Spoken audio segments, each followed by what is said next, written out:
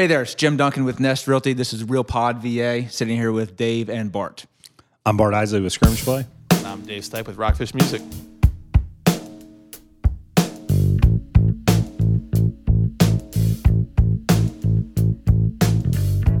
All right, and this week I think we'll talk about selling your home, your resale home in a market with tons of new construction, and I'll do a quick market update. Just put out our first half of 2018 Nest report, and it's something that there are a couple top line numbers that I will preface with. For the most part, top line numbers are completely and totally meaningless. Because I can look at the Charlottesville MSA, which is our region, and there are almost 3 months of inventory. I mean, it'll take 3 months to burn through what's on the market. Total sales are up 10%, and median sales price is $310,000. Okay. Sounds pretty good. Good luck finding a great house in the city of Charlottesville for $310,000. Correct. City of Charlottesville, the average sales price is $387,000. Average sales price in Albemarle County is $450,000. Wow. Fluvanna's $244,000. Green is $272,000. Did you say the average is 450? Yep. Yeah, that's not going to work.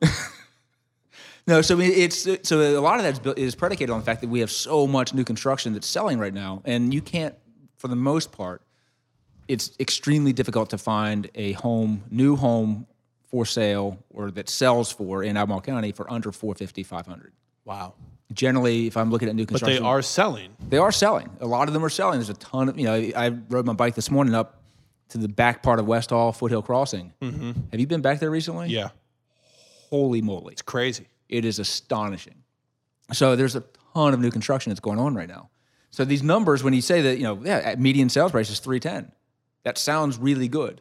But then you actually start looking into what as I call it, the micro market, your specific band of the market, it's going to be very, very different than any top line number you see. And frankly, much as I love our Nest report or any of the media reports or any of that stuff, because it's all sound bites. Figuring out what you are comfortable paying on a monthly basis is a whole lot more than a 3 or 10 page market report that might touch on your mini micro segment for half a second. Correct. So but broadly, right now, what's today, mid-July 2018, pockets of the market are doing exceptionally well. I showed a house in the city last night that 3 offers, but it was a house, for around $300,000.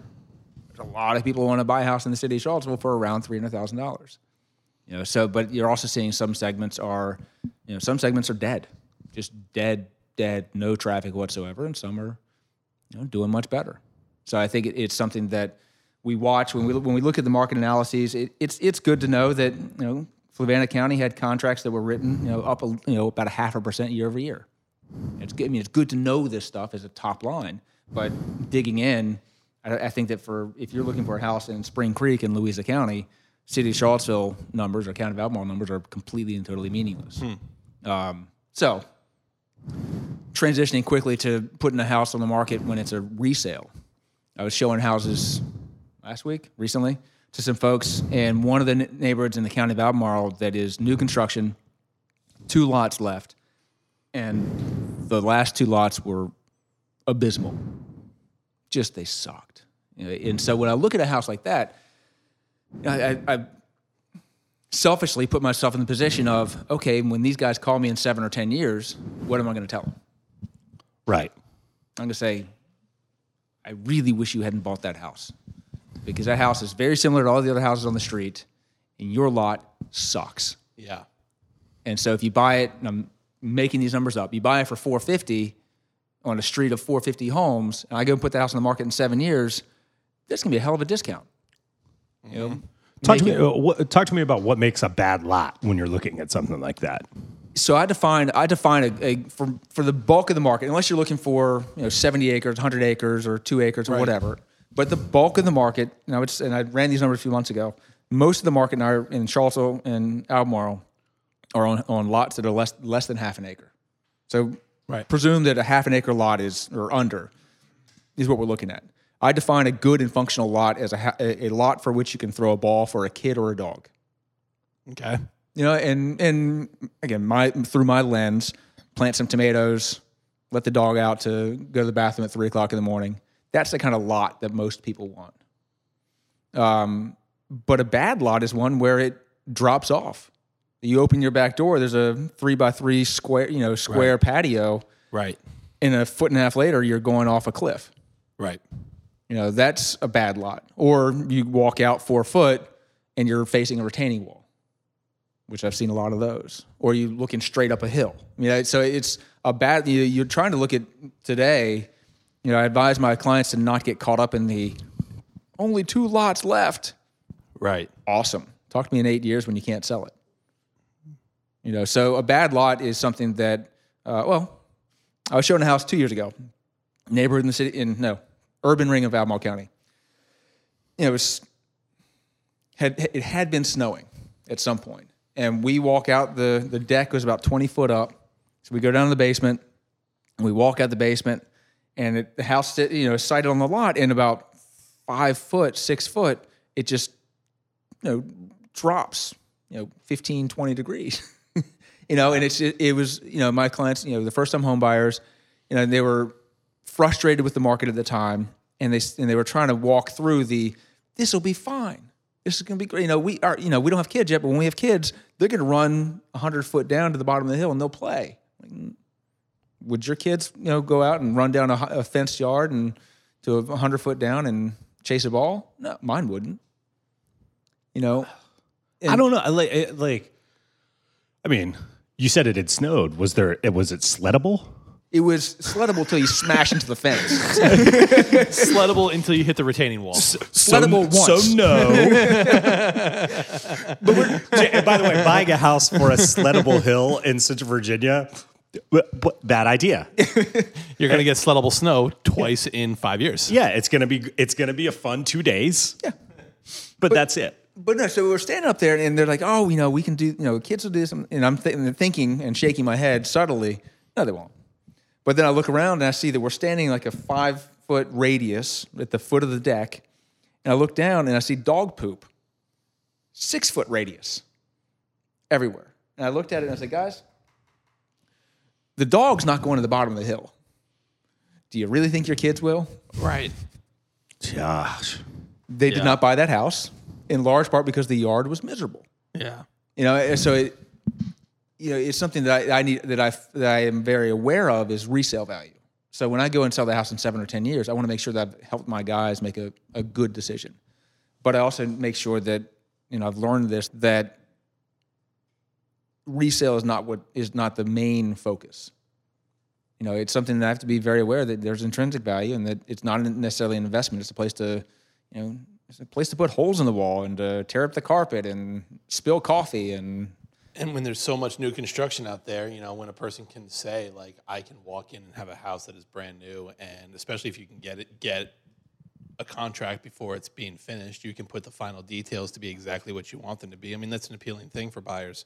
Yeah, new home smell is a thing. I mean, people will go for a house that is $600,000, brand new, versus one that is 2 years old for $550,000, which I think, as an objective person, is somewhat absurd. Yeah. But people like new. They like to know that they are going to have 7 to 12 years of maintenance-free living, and no one's gone to the bathroom in the house. And even though I'd be happy to tell them that contractors go to the bathroom in the house, when we bought our new construction townhouse in West Hall, a friend of mine, Frank from Delaware, made sure that he ran into the house first so that he could use our bathroom before I did, and he never let me forget about it. No, Bart knows Frank. Bart gets this. That's not a good friend. That's a great friend. Yeah, I agree. This is Bart Isley with Scrimmage Play. I was going to write an old school radio jingle for this, something slick with a catchy chorus of people just singing our name over and over again, but we have zero musical talent on staff. What we do have, and that is one slick transition there, is a passion for talking about, writing about, and shooting video of high school sports in Central Virginia.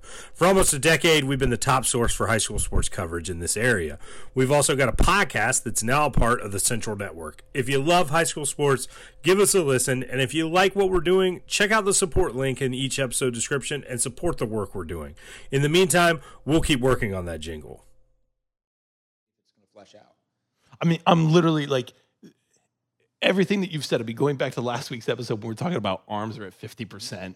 Yeah. We're talking about housing prices that are just inflating and inflating and inflating. Right. Tons of new construction.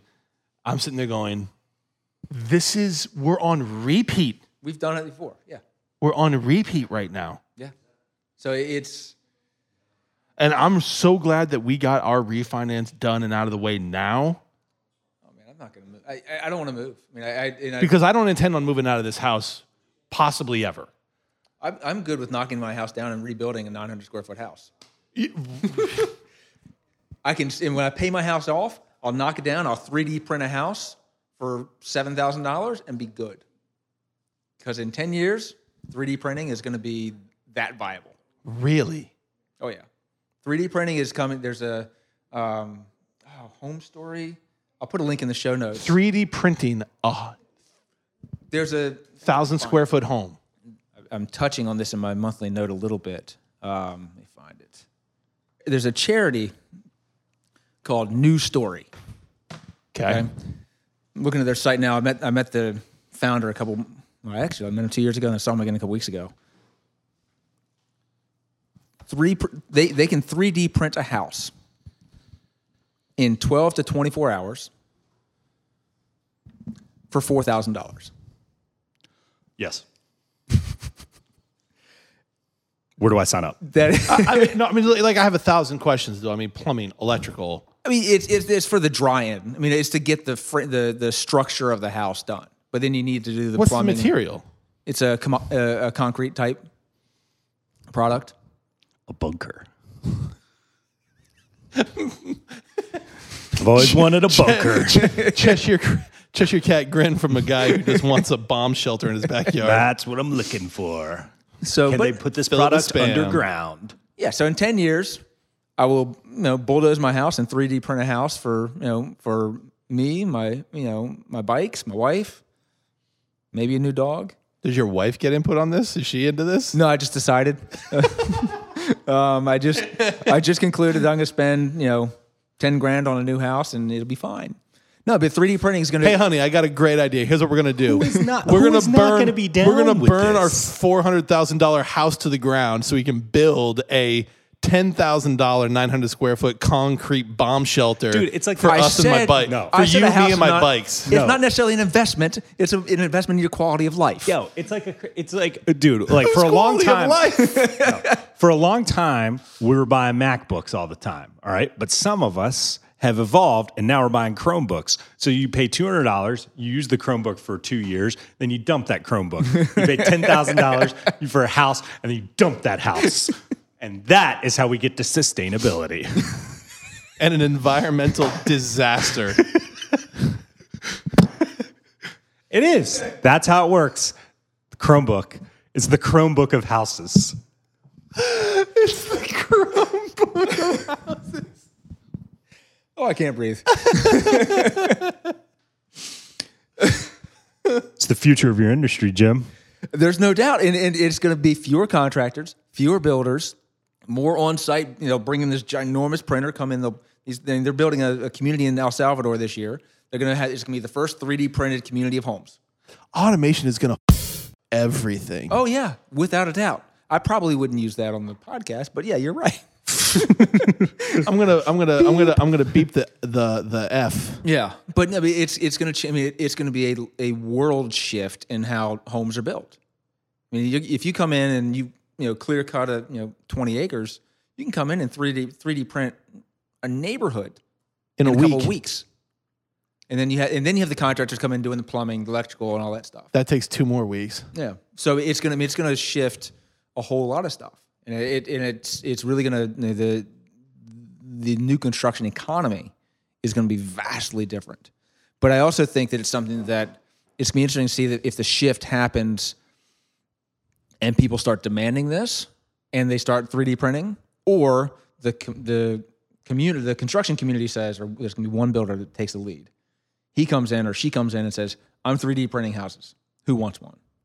And if they take off, it'll shift everything. And I mean, let's just consider like once you get in all the materials for like cabinetry and plumbing and all of the amenity decor stuff. Right.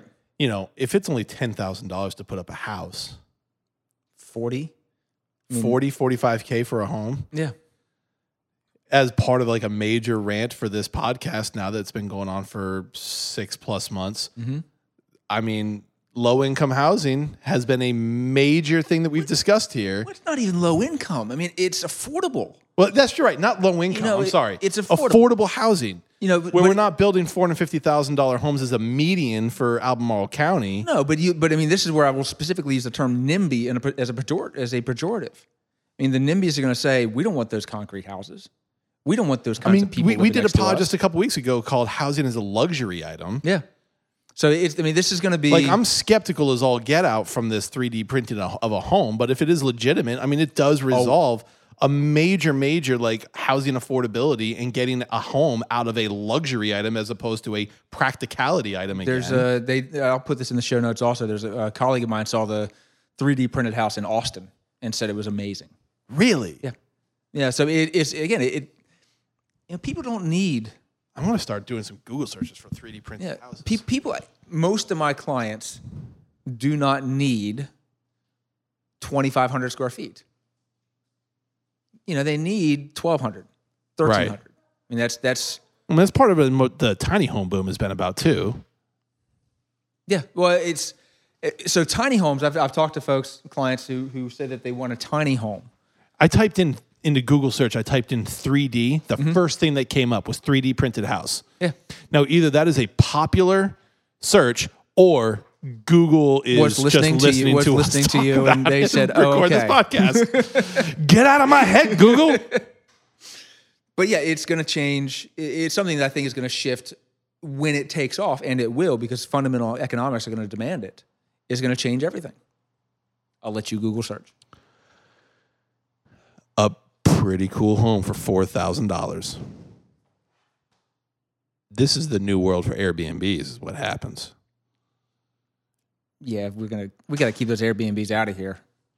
Nobody wants to know Airbnbs. Mr. Anti-Airbnb. Yeah, we don't want think about it. You could put up an entire little. You don't want it to take over the neighborhoods that are already existing, but you could build up neighboring neighborhoods and just be like, here's a whole network of neighborhoods that can be Airbnb'd. Good luck with the NIMBYs. With the what? NIMBY, not in my backyard. Oh well, yeah. Yeah, it'll never get done. But no, so it's, I'll be like, a News Story Charity is phenomenal. They've built a couple thousand homes now so far. That's incredible. And they're doing it in third world countries, and they're extraordinary. And it's really amazing. I don't know why my first instinct was skeptical about this, because the more I'm actually like letting the wheels turn in my head, it makes a lot of sense. That's unbelievable. Yeah, I mean, they just bring in, it's not just, but they bring in a machine and they 3D print the house on site. Think about that. It's almost Star Trek-y. Can you put this link up? Yeah. Because it's a whole video showing how the thing gets printed and laid. That's pretty awesome. Yeah, so I'll put that in the show notes. I'll send it to you.